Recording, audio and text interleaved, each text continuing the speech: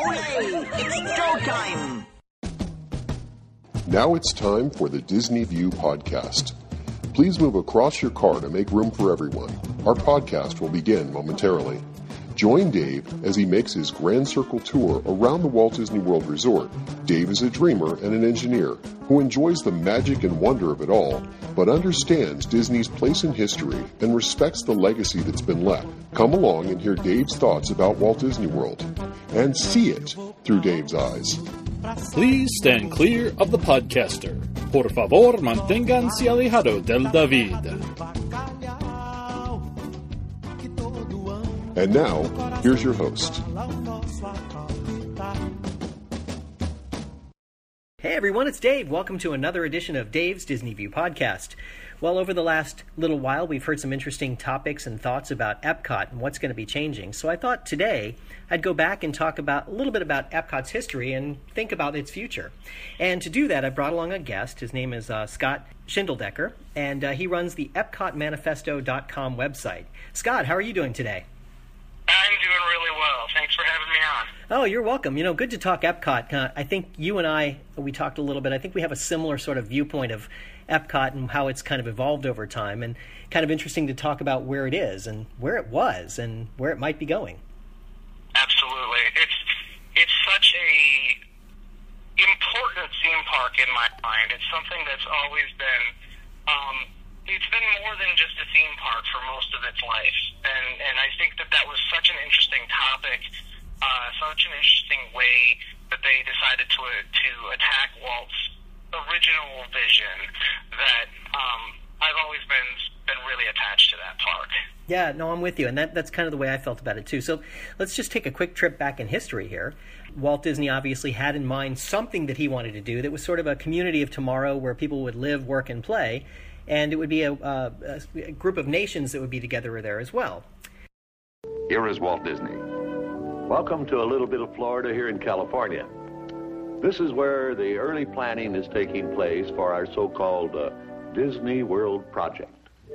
Now, the purpose of this film is to bring you up to date about some of the plans for Disney World. But before I go into any of the details, I want to say just a word about the site of our Florida project. As you can see on this map, we have a perfect location in Florida, almost in the very center of the state. In fact, we selected this site because it's so easy for tourists and Florida residents to get here by automobile. Now, in larger scale on this map, our Florida land is located partly in Orange County and Osceola County, between the cities of Orlando and Kissimmee. And the important thing is that the Disney World is located just a few miles from the crossing point of Interstate 4 and Sunshine State Parkway, Florida's major highways carrying motors east and west and north and south to the center of the state. The sketches and plans you will see today are simply a starting point, our first overall thinking about Disney World. Everything in this room may change time and time again as we move ahead. But the basic philosophy of what we're planning for Disney World is going to remain very much as it is right now. We know what our goals are. We know what we hope to accomplish. And believe me, it's the most exciting and challenging assignment we've ever tackled at Walt Disney Productions. Today, I want to share with you some of our ideas for Disney World. Now, the prologue to this film told you some of the philosophy that made Disneyland in California what it is today. Of course, there will be another amusement theme park in Florida similar to the one in California. We're now developing a master plan that encompasses the theme park and all the facilities around it that will serve the tourists. Hotels, motels, and a variety of recreation activities.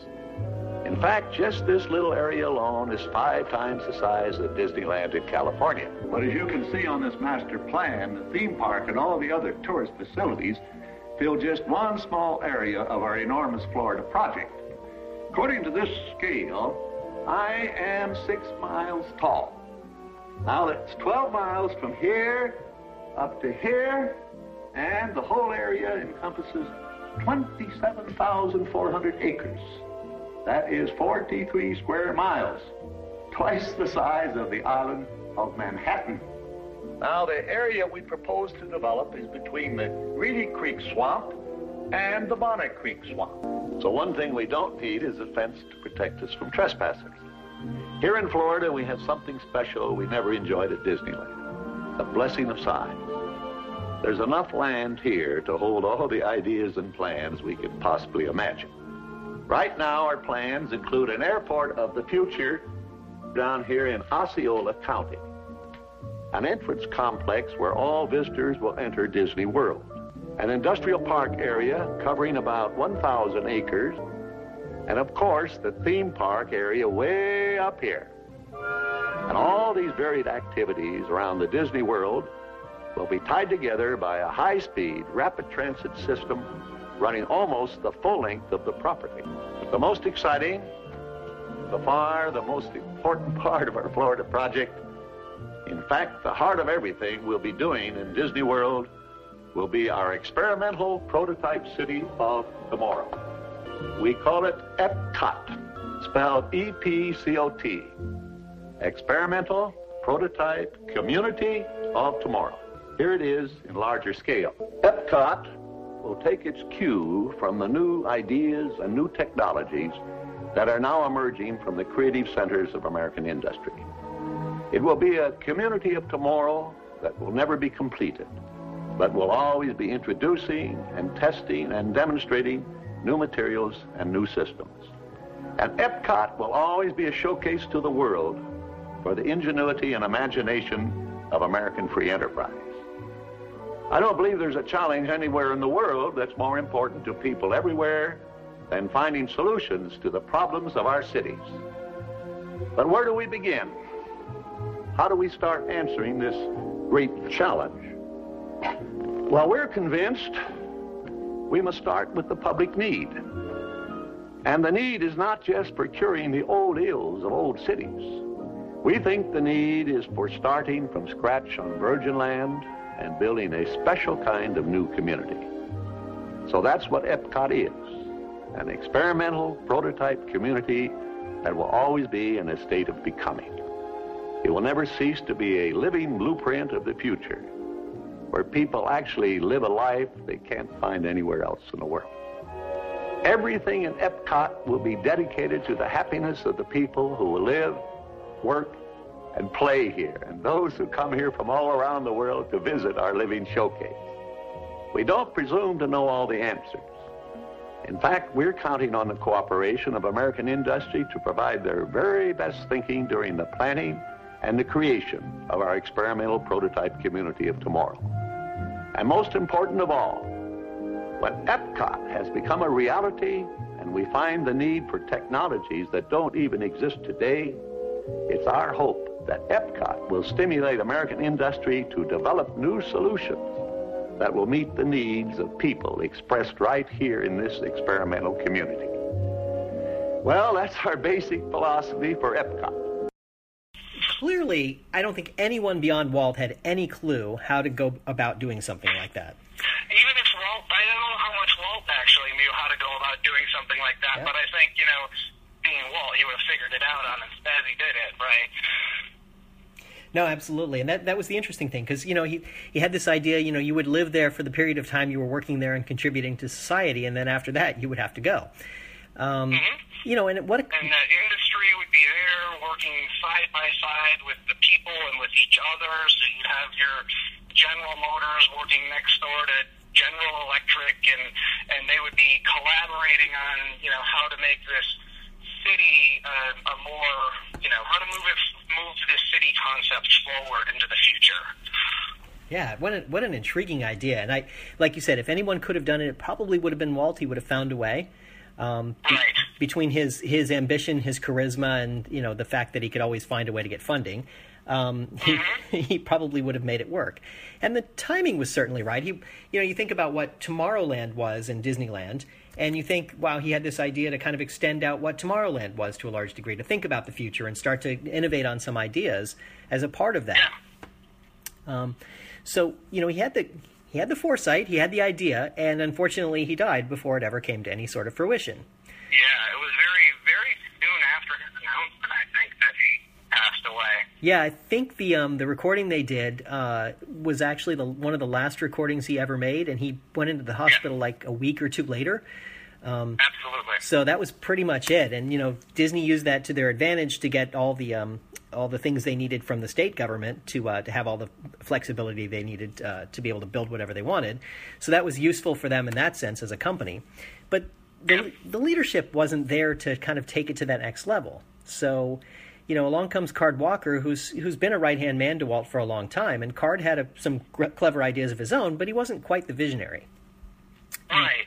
And, that's a tall order for anybody. That, even Walt Disney, that's a tall order for him. But how do you take something that was obviously very dear to Walt's heart, but, needs to fit into what Walt Disney World had kind of become by the mid-'70s when they started kind of tossing around the EPCOT idea again?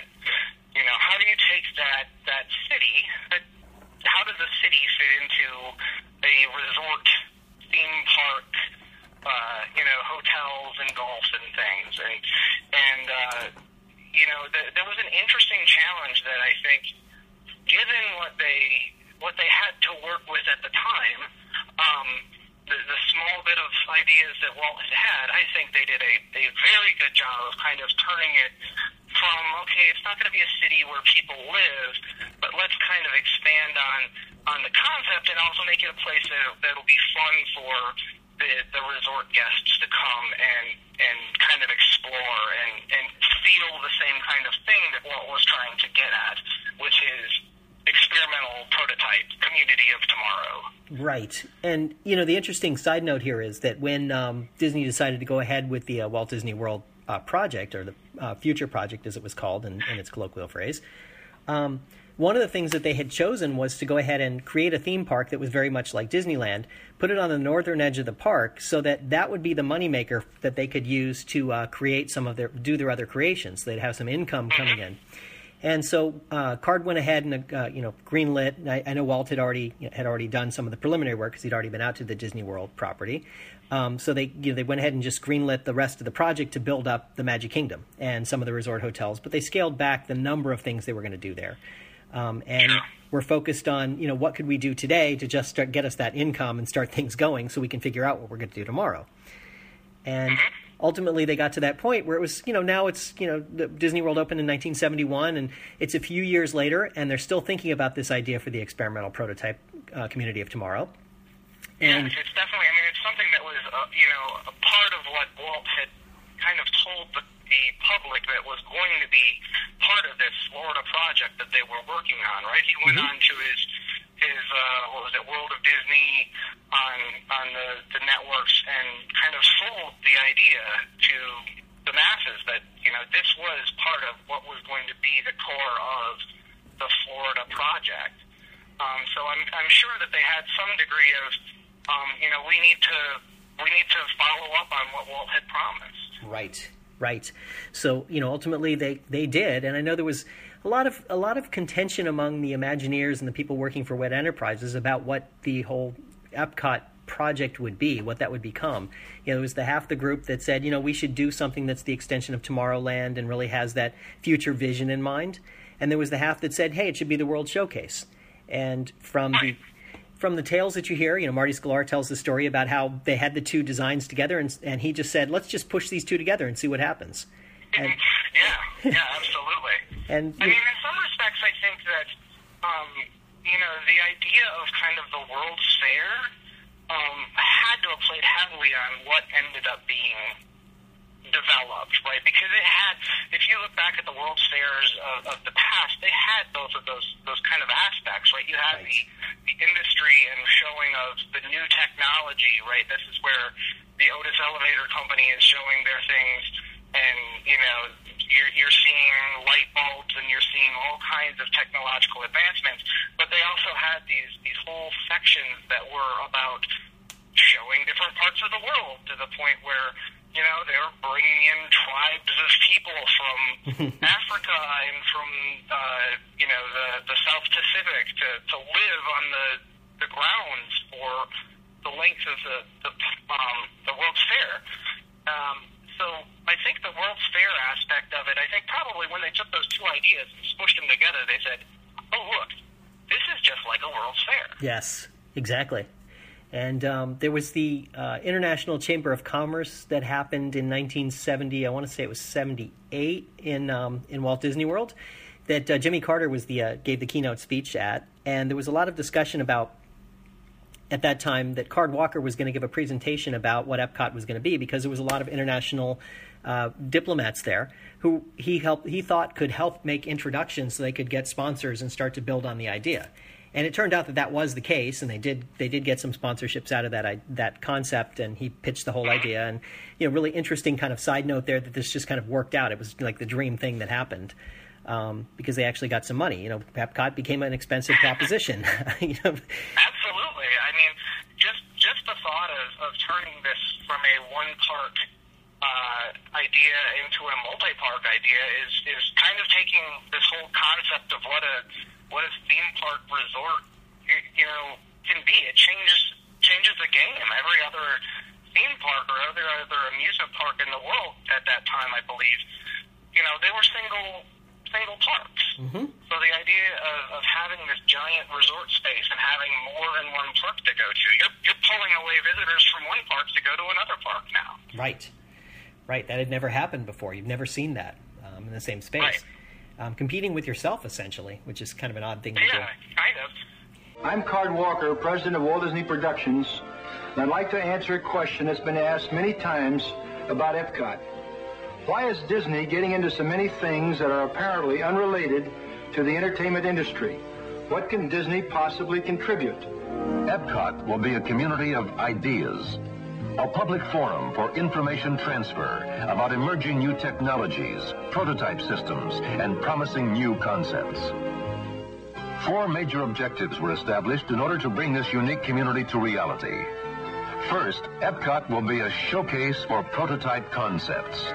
Special legislation passed by the state of Florida in 1967 helped to establish the EPCOT Building Code, considered one of the most advanced in the nation, to govern planning, design, and construction. This far-reaching code has enabled innovative building materials and systems to be applied from the very beginning, thus laying a strong foundation for EPCOT as a showcase for prototype concepts. Even from the outside, the Energy Pavilion will be a strong visual statement as it generates power via its own solar energy systems. Here, the formation of fossil fuel energy will be portrayed. The Transportation Pavilion will show how man has progressed through time in direct relation to his ability to move from one location to another. Visitors will see man's earliest and most humble designs grow and change as he reaches out to explore the world around him. They'll be treated to simulated trips aboard some of today's modes of transportation and have a glimpse at future transportation systems. Here, guests sail through moments of peril and triumph with the great explorers who charted the seas for civilization. In another adventure, Poseidon the Sea Lord will challenge visitors to journey through the ocean depths and space, where a vast interstellar space vehicle will transport passengers to the outer frontiers of the universe. Through these future world pavilions, millions of visitors will learn firsthand about what's being done in creative centers around the world. Another key element of information transfer will be Future World's Communicore. As its name suggests, this global marketplace of new ideas will be the communications core of EPCOT. To make today's dreams for EPCOT tomorrow's reality for everyone. Here, you'll reach for new horizons, a spectacular odyssey into the future, where you'll discover the envisioned technologies of the 21st century and beyond. Here you'll visit a city of tomorrow, desert farm, space colony, and undersea city. The Disney company did go ahead and create it. They got enough money to create it. I know they put themselves in incredible debt to do it, but they were able to create this amazing park. And my memory of it, going there, I was about 13 when it opened, and I thought it was one of the most astounding places I'd ever seen. Absolutely. It was just an incredible place. Between seeing vistas of countries that we had never imagined being able to see, like China, for example, that was the forbidden country. You couldn't go there, but yet here's this movie showing behind the walls, and it was incredible. And then, you had the Future World part that really kind of took that idea of innovation and showing you the technology of today and kind of doing some interesting things and cleverly. It was entertaining and enlightening. That it followed the Walt vision that way. Yeah, absolutely. I mean, I can definitely, you can ask my friends. I can talk for days about that whole idea of what Future World added to that park and what it was different from, what other parks had done at the time. That whole idea of it was not just education, it was not just entertainment. It was this whole group of education and entertainment and inspiration. I think above all is trying to inspire everybody, inspire us all to kind of work together to make this dream of the future come to pass. Yeah, I can remember standing in Communicore for like hours at a time. My parents going, "Come on," but just looking at the stuff they had there. I could have moved in to Future World, I think, as a child, and been perfectly fine. If the family can come visit every once in a while, I'm just going to live, somewhere. I'll change pavilions every once in a while for a change of scenery. I probably would have made my home base in Sea Castle Resort on Horizons, lived down with the seals and stuff, and been fine, and they just come and visit every once in a while, and I would have been happy. That's pretty good. Yeah, I could see that. I could have done that. We would have been neighbors. It would have been interesting, but the concept was certainly there, and the company had something that was just so far beyond what anybody had done to that point. It was so unique and so different, and it was absolutely fascinating. I mean, even standing there and watching the silly Astuter computer and the song that went along with that, you got to see a glimpse behind the scenes of what it took to run all of the attractions and shows that go on at the resort.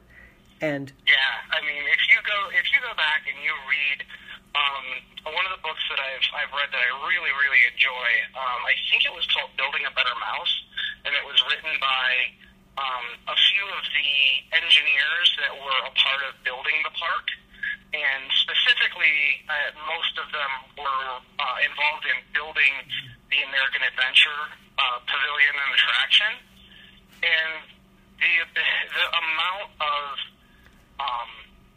insane detail that had to go into the control system to make that work, and with the short amount of time that they had to build it, it's mind-blowing that it got done.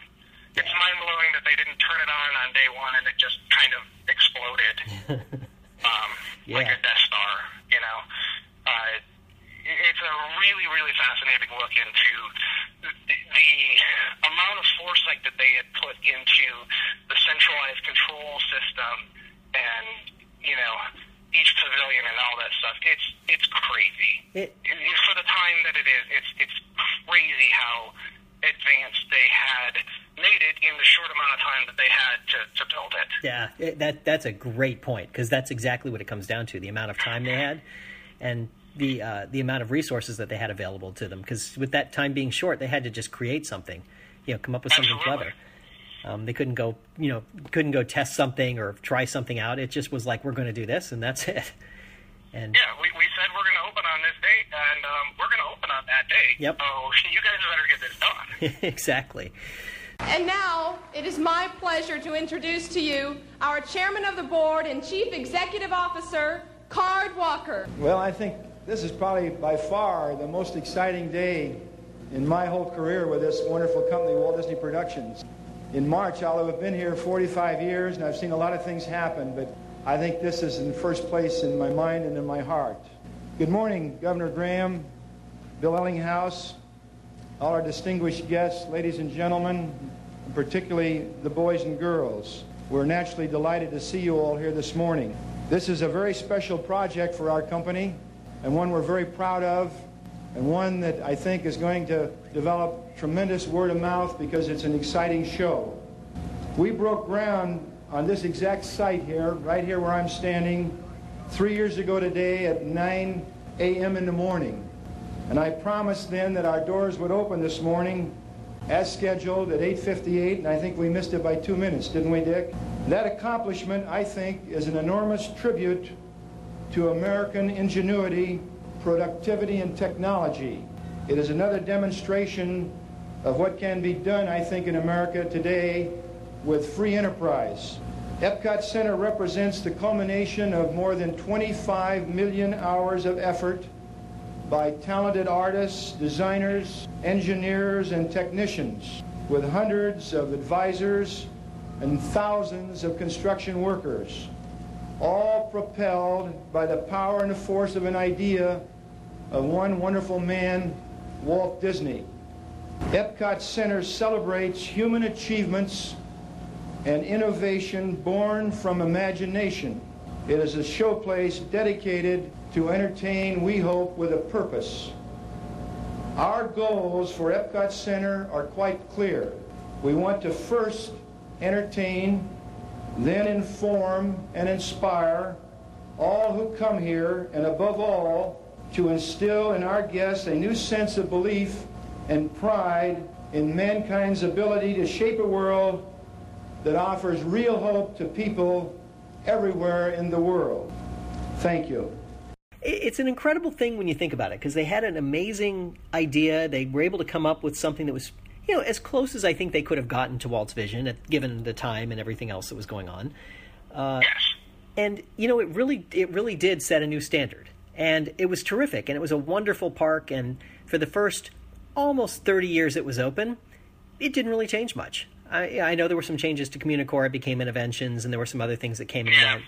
A couple of pavilions were added, both in the World Showcase and over in the Future World. But for the most part, it didn't change a whole lot. The concept was the same. There was a long period of kind of stagnation that happened.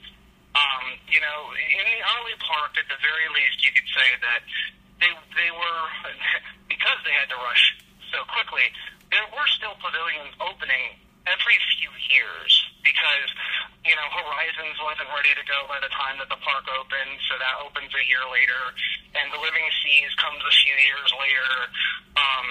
The Space Pavilion was talked about before the park opened, but that took obviously years, and it took Horizons going away to happen.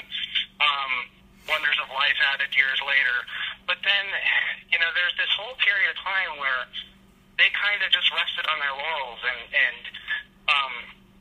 if you look at the whole resort as a whole, it's not like the Disney company was sitting and doing nothing, because at that time they're developing MGM Studios and they're developing Animal Kingdom and they're adding more theme parks here.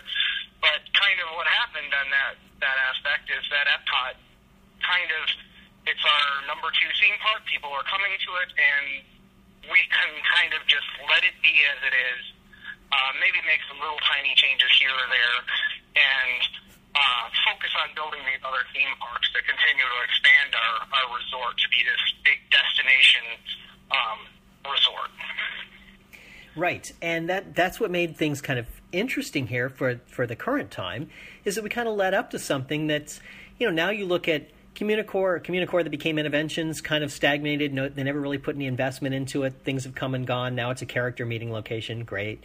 And then you've got PS2's hooked up right. Still, maybe, I don't know. They were there for the longest time. Some things like that, and you've got, then you look at the World Showcase pavilions, and they're still more or less look like they did when they opened, in 1982. Mm-hmm. The movies are the same. They had those expansion slots ready to go to add different countries at later dates, and we did get Norway for a while, and kind of nothing else since then. Yeah, and so it's kind of strange, because now you look at it and you go, wow, these movies are all dated, and the things that are in there feel a little stale, and it's a nice vista into the countries as they were in 1982, and maybe to a degree what they look like now, but it's not. With the world becoming smaller and having the internet and having this ability to go and look at using your Google glasses or your 3D visioning, being able to see the Eiffel Tower, there's really nothing, there's nothing you can do to make that better, right? You feel like you're there with your 3D visuals, and why would you need to go to EPCOT to see the Eiffel Tower and see the city of Paris? Sure, absolutely. That's a great point. The ability to see pictures and, really well done pictures of these different countries, and even the ability and affordableness to travel to these countries. Yeah. Has made that a little bit less of a unique experience. I mean, there was a stretch of time, and it's changed a little bit now, but you could kind of just go to Las Vegas and almost get what you had at EPCOT, because, you had Paris and New York and all these other things, and they were, the same kind of facades and facsimiles of the Eiffel Tower and stuff, and it wasn't, kind of new and unique anymore. Yep, and, more museums opened up that had hands-on exhibits that felt more like what Future World was, where you could do some of those things, and you could feel like you're doing that. So, EPCOT kind of felt stale to a large degree. Yeah. And, absolutely. And I don't think that, I think that in some respects the original attractions in concept, had a timeless quality to them. But just because the concept is timeless, I think, doesn't mean that it doesn't need to be updated and refreshed and given some love from time to time, which I think they kind of looked at it and said, oh, these things are timeless, classic, and we don't need to worry about them too much. Let's go do other things. Let's build MGM Studios. Right. So instead, what they did was start to create this sort of mishmash of oddities among the park.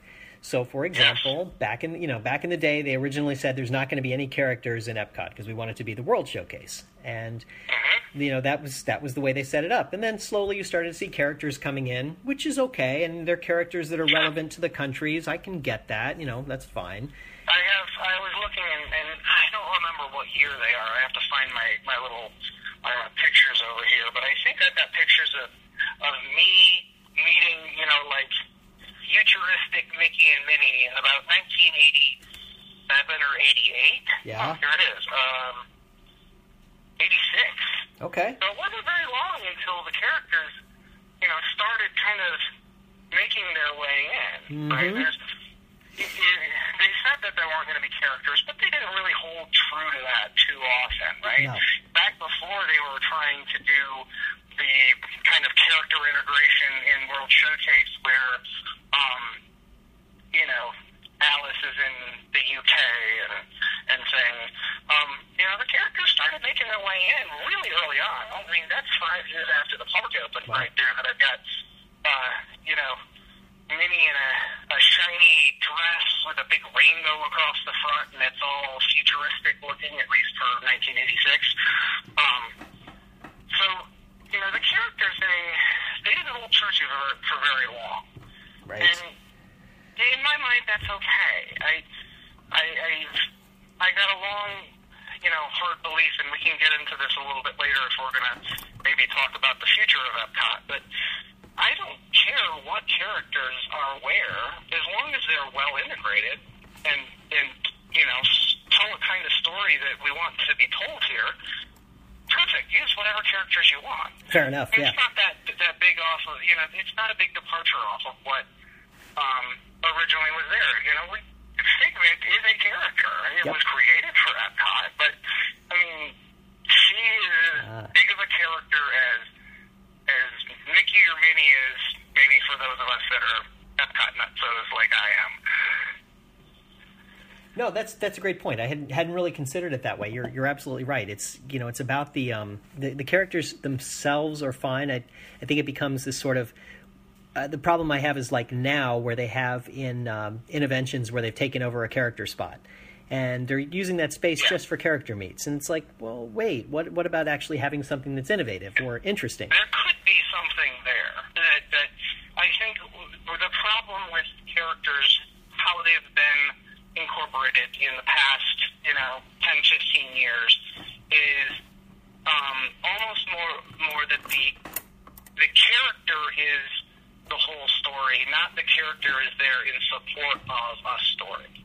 You know, a good example of that would be the Seas with Nemo and Friends, right? If we look back at what the Living Seas was when it was first opened, you know, you were going, you know, it was all about undersea exploration. It was about, you know, man's history in exploring the oceans, and you were going on this trip, and you were going to a sea base, you know, a working scientific sea base. And that told one story, and it still had that story of it was inclusive. You know, we were being invited to be a part of this future where we have scientific sea bases and things. Yes. And, you know, when they went to put in Nemo, all of that kind of disappeared, right? They just said, oh, it's the ocean, and here's Nemo. And all we have to do is tell a Nemo story in some respects, and that's great. And then there's fish at the end, and Nemo were fish, so fish. You know, that kind of sort of, you know, using a character to help enhance a central tenet of the pavilion was kind of given way, and it was just the character is the whole thing. You know, in some respects, you could kind of say the same thing with the Frozen attraction. Yes. You know, if the Frozen characters were taking us on an exploration of Norway, then that would have, you know, less kind of complaints than just here is the story of Frozen. Exactly, and that was the second part of what I was going to say. You hit right on it. That you have the Seas with Nemo and Friends that kind of took away from what the seas was all about. You know, learning about the oceans and learning about how we interact with the seas. We kind of lost that, and that's kind of a shame because I thought the show that they did there, the movie they had, and the ride, and the way you went to Sea Base Alpha, I thought that was very clever and a good way to kind of introduce you to the ocean, and again, educate and entertain, to kind of get you familiar with it. And right, you know, I think that the concept of you're going to go visit this working sea base with scientists, and they're exploring and they're, you know, learning all these kind of things about the ocean that we don't know. You know, the old line that we've spent more time on the surface of the moon than we have in the depths of the ocean. You know, it's amazing to think about that fact that I don't, it may still even be true. I'm not sure, but you know, back then, most definitely, we had these oceans, and they're right next to us, and we knew less about them than we did the moon. That was a much harder challenge to get to. yes, And so that idea of kind of exploring and understanding the world around us and kind of bringing us along for the ride, right, including us. We welcome you to join us on, you know, at Sea Base Alpha. And I think part of what I feel is that we've lost these days is that inclusiveness on a lot of the attractions. And I think that's one of my biggest probably complaints on a lot of the updated the updates that they've made is kind of you're witnessing, but you're not being brought with. right. You see it. Yeah, you're not a part of it anymore. Right. You're just. I mean, we're the Nemo ride we're riding through. We're just kind of seeing a shortcut version of the movie, but we don't even have to worry about Nemo being lost because he's still there. We see him too. It's just dummy old Marlin doesn't know. And then we're dumped off, and then there's some fish. I don't even know if they consider that, you know, the end part anything more than just here's an aquarium. And, you know, there are many wonderful aquariums in the United States these days that are far and away better than what that aquarium is at the Living Seas. And that's not to say that the Living Seas was anything, you know, was a problem.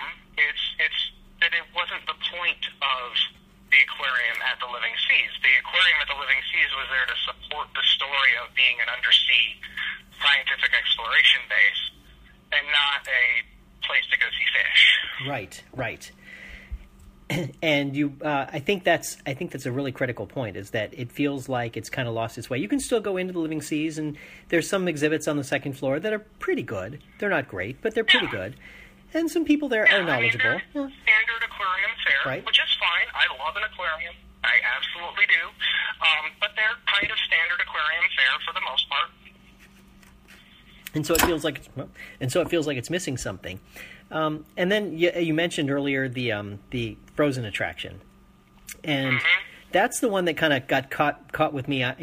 I saw them doing that, and I'm like, you're gonna make Norway into Arendelle? What happened there exactly? And I heard about it, and I was really kind of shaking my head doing what are they doing? And I got to tell you, I rode the attraction, and I enjoyed the attraction. It was very cute, very clever. They did a very nice job, but it doesn't belong there. It just doesn't belong in Norway. I think if it were in the Magic Kingdom or somewhere else, it would be a tremendous attraction. I'd love it. Or if they twisted it in some way to make it more about Norway instead of about the story of the two sisters in too.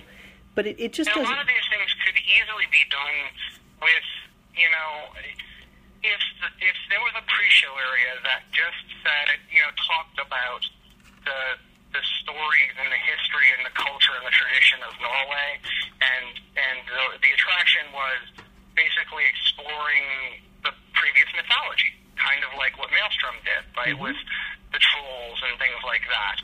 Is we're exploring, some of the traditional histories of Norway and the mythologies that make up, part of its personality, its people. That could still be done, right. But it doesn't seem like that's the route they took. They just said, "Oh, Frozen, it's big. Let's put it here and be done with it." Right. And it doesn't matter how good the attraction is. If you could make the world's most mind-blowing Star Wars attraction ever, and if you put it in the middle of Frontierland, it doesn't work. Something is taken away from it. Because now you've taken away from Frontierland, and you've kind of taken away that suspension of disbelief in, I'm, in the Star Wars universe and going to go on here. And from the pictures that we see of what Star Wars Land is going to be, it's, it looks fantastic. It looks like it's going to transport you to that other place. But, yes. It doesn't matter in my mind how good the Frozen attraction is. The fact that it kind of just is placed there with very, very tenuous ties, subtracts from both the attraction and from the World Showcase. I agree with you, and that's kind of the sad part, the piece that's missing to me. That it just feels like there's something that Disney didn't do. They just thought about it, and I don't mean to come across as saying that it's only about this, but it feels like it's just about the money, right? It's something that's very popular. Let's get it out there. Let's get the kids to come. Absolutely, and Disney is. I'm reminded of this all the time. Disney is a business. They're there to turn a profit, and Frozen was very, very, very popular. Yep. And in some respects, there were ties. It did fit. I mean, it was an inspiration for Frozen. Sure. It's the Norway and Norwegian culture. It could. I feel like it could have, with some very minor changes or some very minor kind of setup, worked well. But it does seem like they've just kind of taken the Norway Pavilion and wadded it up and thrown it away and said, "Okay, well, it's Arendelle." It does kind of feel like that to a degree, yes. Which is kind of the way things have worked out. And so now, kind of bringing us to current time, given everything that's kind of there, that you have the staleness, you have some of the things that they've changed, there's an announcement that EPCOT's going to go through some significant changes. And that's where you start to wonder what Disney has in mind there. Is it going to be Frozen type things, or is it going to be an actual expansion of sort of the EPCOT concept? And my sense is it's probably not going to be the EPCOT concept, though I'd like it to be. Yes, I've gone back and forth over that on my mind because I've read and reread kind of. I wasn't at the D23 event, but I've read the different reports of what was said. I think it was Bob Chapek, right? I think so. That kind of came out and announced the reinvention of Epcot, or however they kind of put it. But he said, it's going to be more Disney, more Disney. It's going to be timeless and relevant and family friendly, and hold true to the original vision of Epcot. And I've parsed that. In fact, I was playing around with writing a little bit about this yesterday for my blog. Is kind of parsing that one sentence. It's probably one of the things I do well, is take one little sentence and then expand on it like insane people do. But trying to parse that. What does that mean? More Disney, more timeless, more relevant, and original vision. I don't know what to expect. I too feel, kind of like what you felt, that that original vision, kind of the original concept of Epcot, is probably not what they planned. I would like to think that it's not. I would love to hope that somebody in control there would be standing over them and saying, think about this and think about what the park was and what people loved about the park that was, and just make sure you fit this in. Yeah. But I don't know. Maybe they will. I would like to hope. Yeah, no, I would too. And I know you've been in contact with the various people at Disney parks. You've sent letters and you've gotten pleasant responses back, and things like that. Sure. And that's great. I mean, I'm glad you're doing that. I'm not the kind of person who does that. Maybe I should, because I should get my opinion out there too. I haven't been for many years. This passion and kind of frustration with Epcot isn't something that's new. It's been around and bubbling for quite a few years now. And it took until this year for me to kind of say, I can write in forums, I can write on my own website, but I'm not writing to the people that actually are in charge. And if, I have no hopes that my letter is going to make a difference, but I realize that, if I'm writing, and if other people are writing, and enough other people write, maybe there's somebody that can just, if someone just is in the middle of an Imagineering session and they're coming up with a concept, and just in the back of their head, they're like, I don't know, does this fit? Then, that letter might have been worth it. Yeah, no, that's a great way to look at it. And like you said, I got very kind conversations from the guest relations people. Had a really fun one with a woman who had worked at Epcot from its opening day. She told some story about. She wouldn't go into specifics, but there was something about running around in Horizons after the park had closed that made me really jealous. That's funny, because there are some stories like that. Oh, sure. And as a one-time cast member, I can remember doing some things after park closed that I won't talk about, but they were fun. And I know some people who were not cast members who were doing some things in the parks after they closed that they shouldn't have been doing. Yeah. And some people knew about it and kind of let it go, and some people didn't know about it. And it's interesting because, I've talked to Hoot Gibson, the guy who runs the Horizons. What's it called? Mesa Verde Times. It's the Horizons tribute, and he and his friend Chief got off the ride, and they went around and they documented thoroughly everything about the ride before it closed. They knew it was going to close. They did what they needed to do. And while I would never encourage that kind of behavior, I'm kind of glad they did, because they really captured something that really, was a passion of mine. That was one of my favorite attractions, and absolutely. So they remembered it in a way, or they have memories of it in a way that I don't, and they shared that with us, and I think that was really amazing. Right. That we have this ability to do that. So it kind of fits in with the storyline there, that things happen, and sometimes they're, for the better. It just works out. And as you look at it, you go, wow, Disney puts so much into the thought process behind, say, Horizons or any of the other attractions. You look at the level of detail that's at the various World Showcase pavilions, the amount of work they did to try and recreate something that actually exists in the real world, or reimagine it in some way. And they put so much detail into it. It's fascinating and amazing. And, here we are, we're at a point. That's why today we can still go to the same World Showcase Showcase attraction that we visited 30 plus years ago and still, be in some way transported, right? We still know we're in the middle of Florida. It's too hot and muggy to be in Paris, but we're still in some respects transported to that other country because of that care and that detail that was put in. Exactly. And that's the piece that really still captures me and captivates me. Until recently, Epcot was my second favorite of the Disney parks. Animal Kingdom recently moved past it just because of the nature of Animal Kingdom. And who knows, with Star Wars Land, the studios may move past that. But for now, I look at Epcot and I go, wow, it could become number 2 again if they do some things that would be pretty cool. And absolutely. I mean, it could be, it could become number 1 again. Yeah. Now, it's absolutely. That Yeah. would be a challenge, but it could be there. I mean, there was the longest period of time in my life where I could have gone on a trip there, spent a week at Epcot, and not seen any of the other parks, and walked away fully, completely satisfied. True. Yeah. I'm not at that place today. I have kids; they would kill me.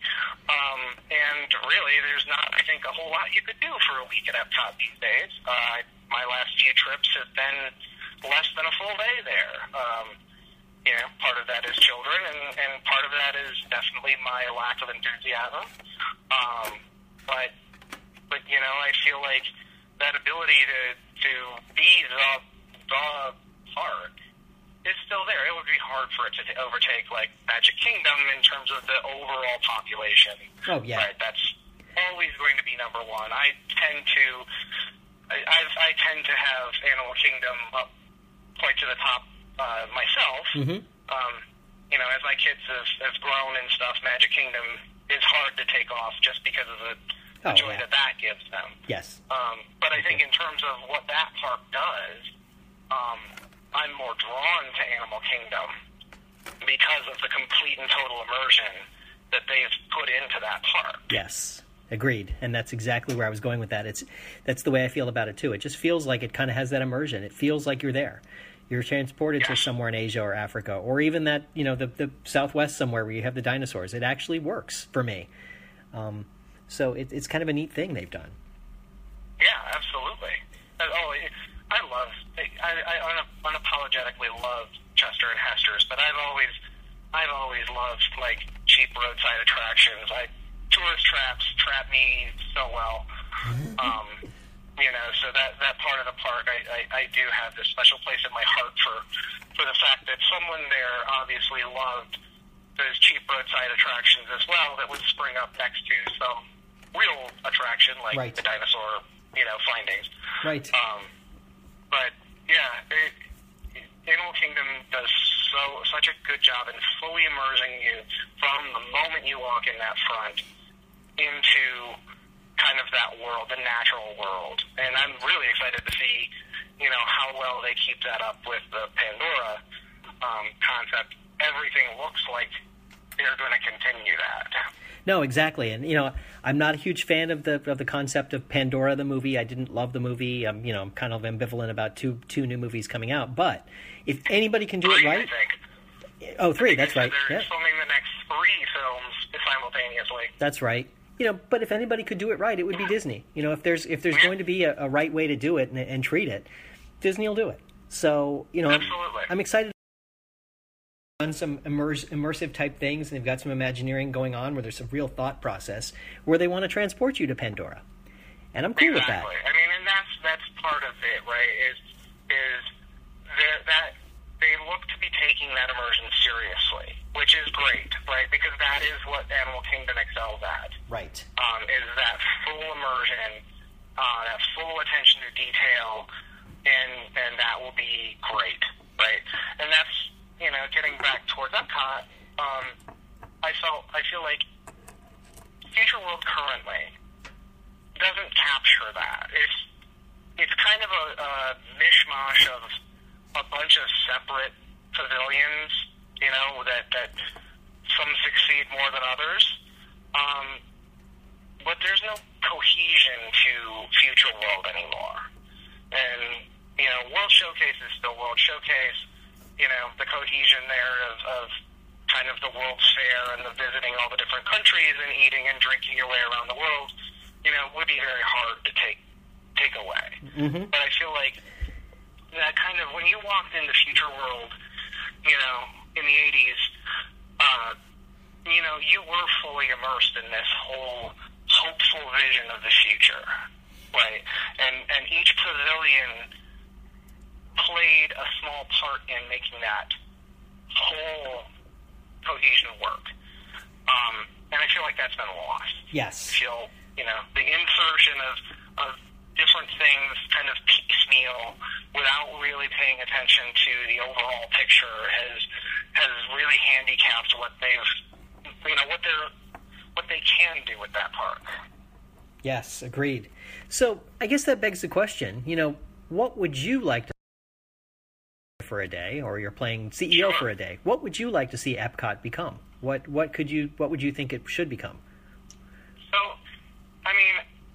it would be hard for me to, being such a fan of what it was, it would be hard for me to say that I would like to see it become something different than what it was at one point. Now, that doesn't mean that I want to see the old attractions come back. That, as we've talked about, stagnation was a problem that they had, and that's kind of almost the opposite of what EPCOT, at least Future World's portion of EPCOT, should be. But I do feel like a return to that kind of overall inspirational, kind of educational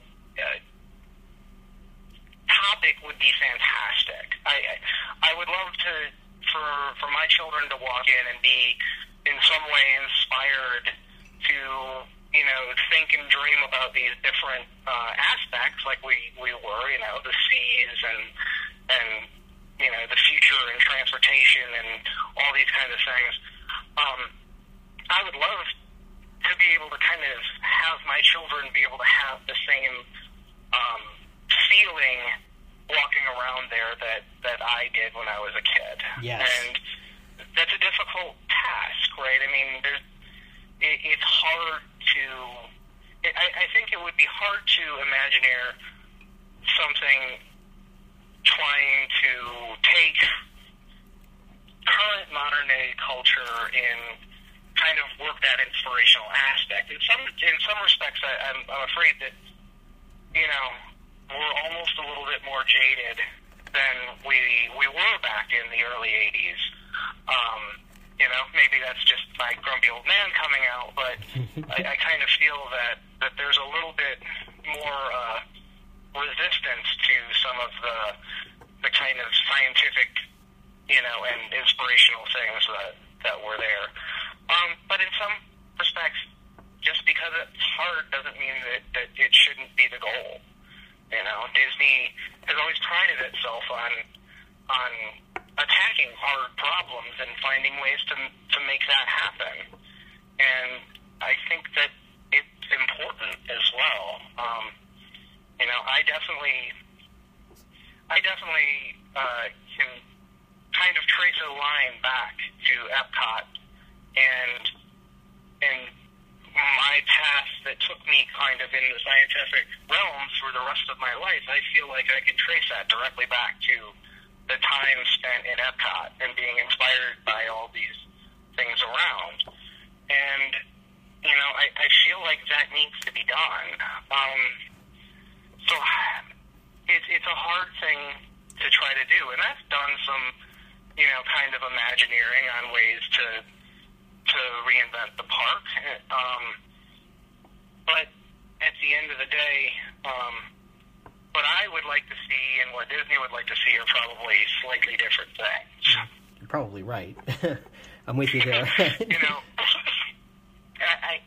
I'm not against the incorporation of characters or using some of their amazing amount of intellectual property, as a part of what EPCOT can become, as long as it's done with care.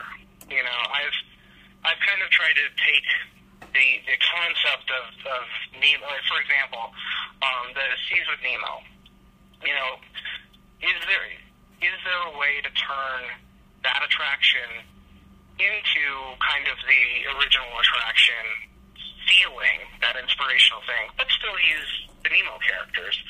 And, you know, I feel like there's a way to do that. I feel like it wouldn't be that much of a change, you know. If instead of telling some watered-down version of the Finding Nemo story, if the characters from Finding Nemo are kind of taking us on a trip to Seabase Alpha, and they're introducing us to some of the life around us that we're seeing, you know, and teaching us a little bit and talking about, you know, the scientists working over at the Seabase and things, you know, I think that would probably serve the purpose. Bring the Seabase aspect back a little bit, but use the characters that we know and we understand and, you know, we have deep emotional connection to kind of help tell the story. That's perfectly fine with me.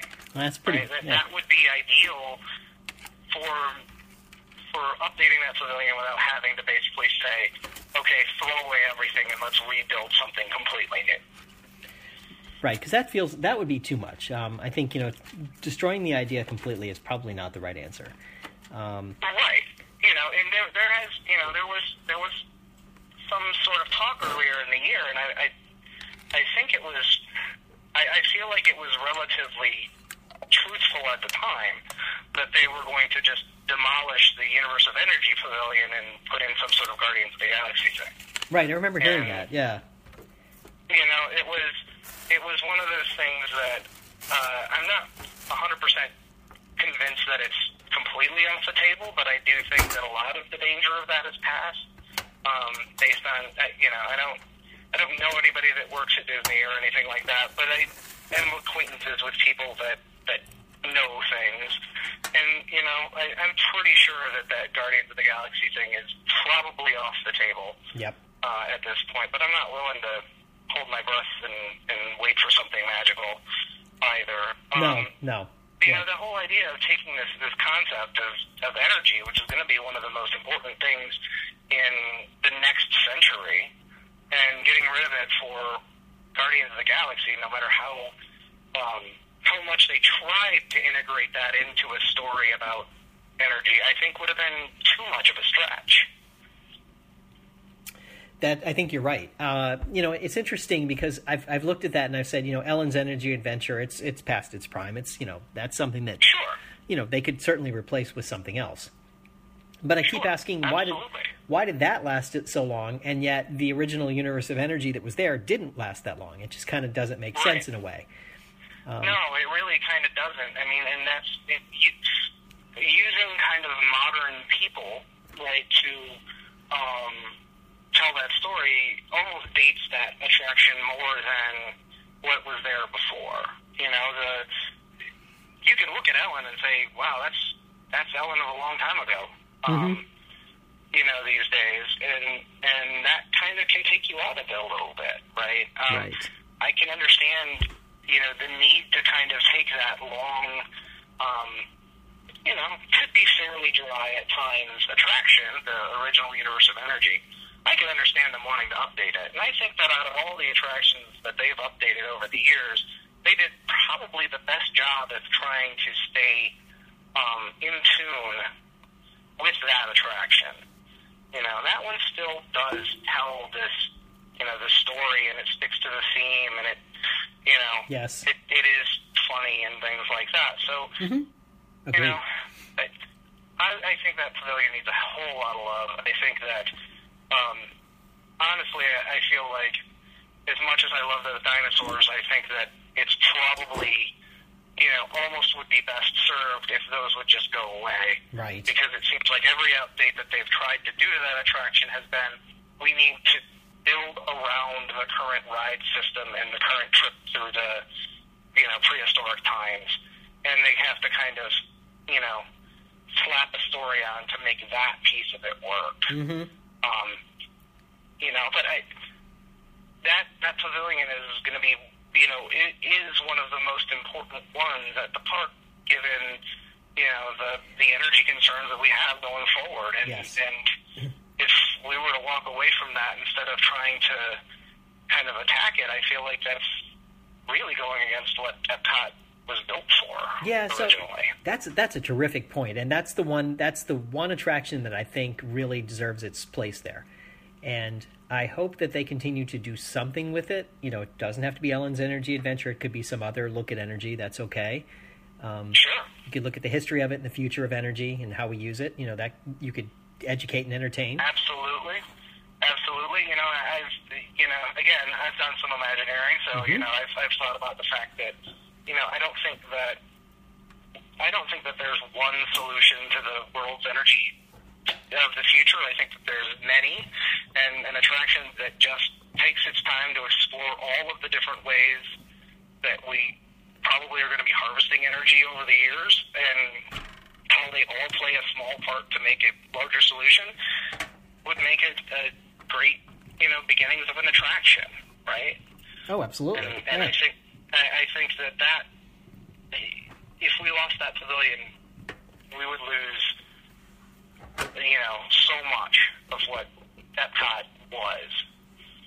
Yeah, I agree with you. And that's the one thing going forward that, you know, if they say original vision and they want to hold true to that, you know, the concepts of having these core pavilions with important topics that are explored, I think if we lost that, if it just became, you know, a series of attractions without that kind of pavilion on energy, pavilion on transportation theme, I think that would really lose something massive. I hope that in some respects goes forward. It may not need to be the pavilions that currently exist, you know, but as long as we're kind of sticking to that general theme, I think we'd be in a better position going forward. Nope, I agree with you, and those are some of the things that I think we need to consider. You know, just looking at the world today and understanding our world, the world has evolved a lot too. And, you know, you can throw politics into any of it or whatever, but, you know, there are things happening in the world. We need energy. We need to be able to move. We need to be able to power all of these devices we have. You know, when you think about the world in the sense of the climate and whatever, things are happening, whether we want to believe them or not. It's, you know, they just happen. And so we've got to accept that, and to educate around those is a good thing. Sure, absolutely. I mean, I completely understand why Disney won't do it, but I really feel like trying to kind of, you know, sidestep some of the political concepts, you know, hinders them a little bit, right? And you know, in some respects, the idea of that space was, you know, exploring the scientific, you know, exploring science going forward into the future, and, you know, the old facts are true if you believe them or not. You know, if there's a fairly solid scientific consensus about something, I don't think it should be something that should be sidestepped. I think it should be kind of taken head on as an educational opportunity. I agree 100% with that. That's, you know, I think Disney still has a great opportunity here to do something different that no one else is doing. You know, you don't see this. You don't see this out there, and you look at some of the things that they've done over the years. I mean, even Walt's attempt to build something that was in the up in the D.C. area that would have been like, you know, the Look at America. You know, it would have been an interesting look at America that no one still is doing. You know, so you would have had a different view of the world. So I think there's some tremendous opportunities for Disney here to do something really different that no one else is doing, and make something really, really cool.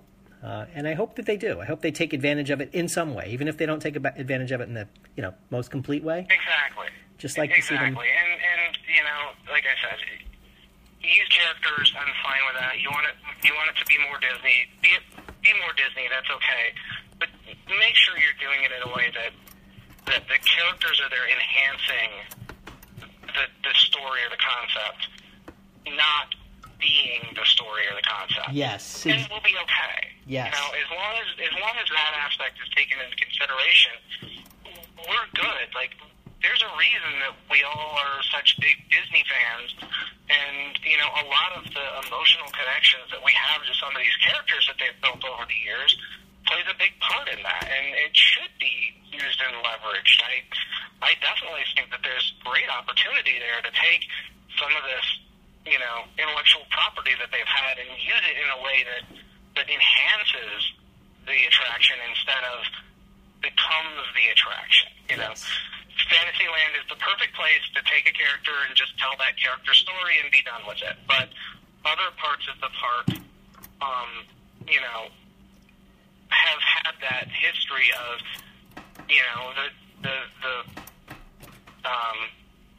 the safari at Animal Kingdom. There was story to that. We're not just going on a ride to see animals. We're going on a 2-week expedition and all this kind of stuff.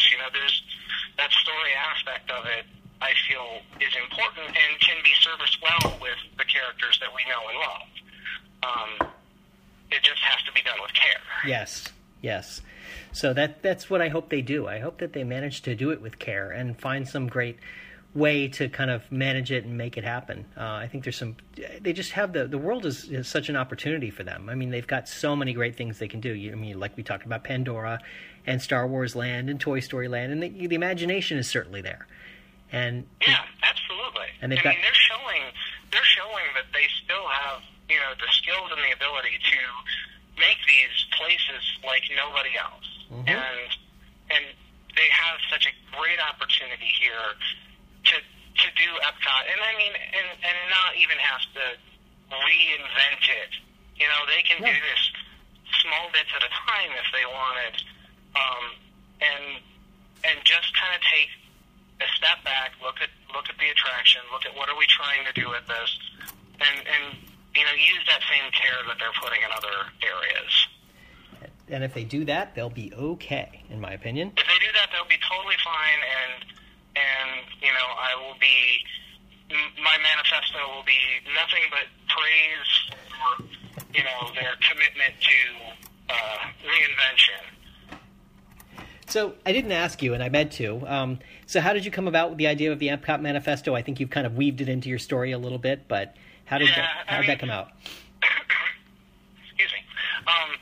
So it's kind of a bit of an inside joke on an inside joke.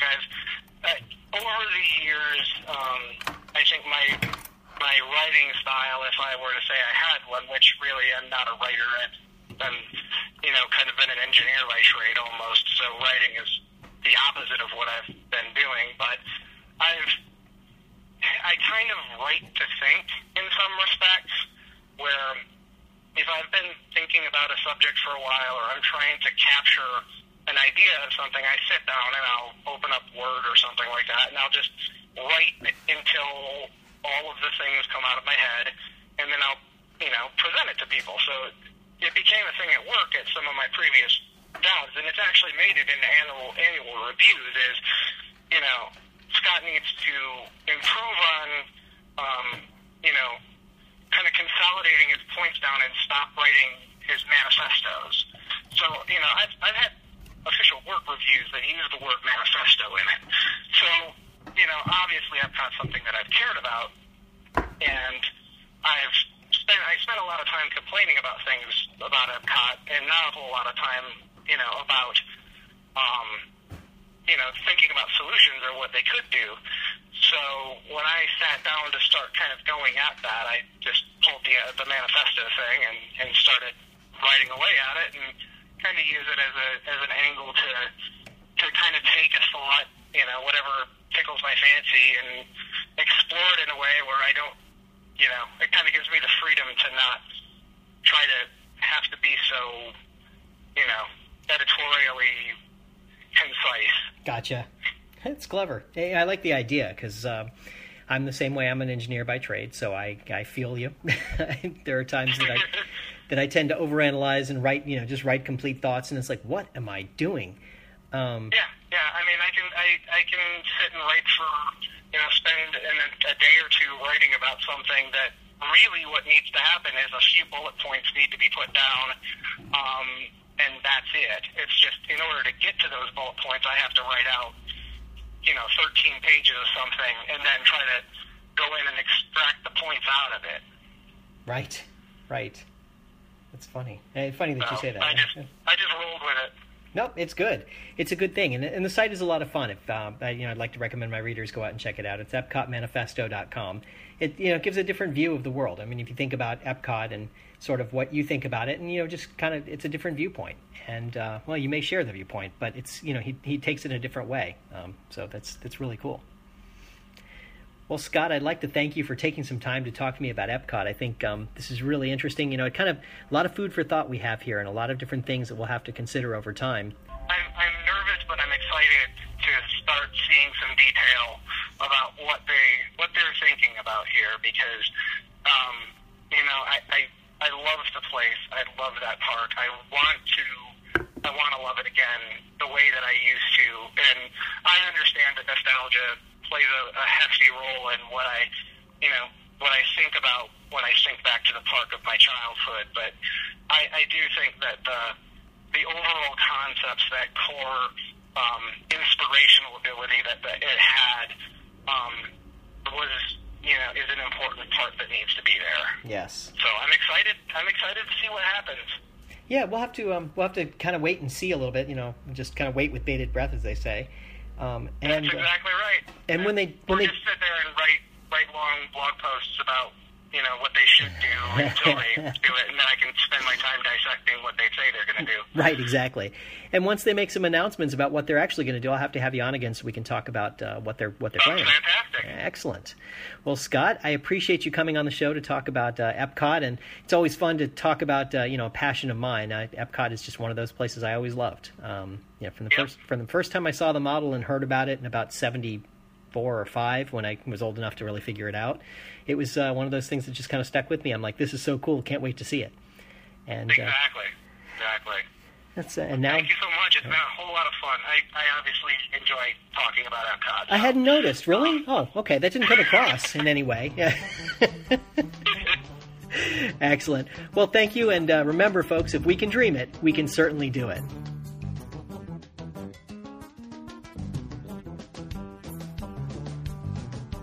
Thank you for tuning in to the Disney View podcast. We hope you had a pleasant stay and arrive home safely. Please remain seated until your ride vehicle stops completely. Then, gather your personal belongings and step out onto the moving platform. And yes, I know it went by so quickly, but don't worry. One of the nice things about traveling on this podcast is that the journey is just beginning. Show notes are available on DisneyWorldPodcast.net. While there, please check out some of our affiliates. You'll also find links to Dave's iPhone and iPad apps. There's an app for pin trading, one for finding hidden Mickeys, and an app for finding and tracking pressed pennies around the Walt Disney World Resort. And you never know just what Dave is working on next. If you have questions, feel free to drop Dave an email at davesdisneyview@gmail.com. Original music you're hearing in this podcast is Oslo Doom by Gilberto Gil. Of course, this is a fan podcast and in no way affiliated with the Walt Disney Company.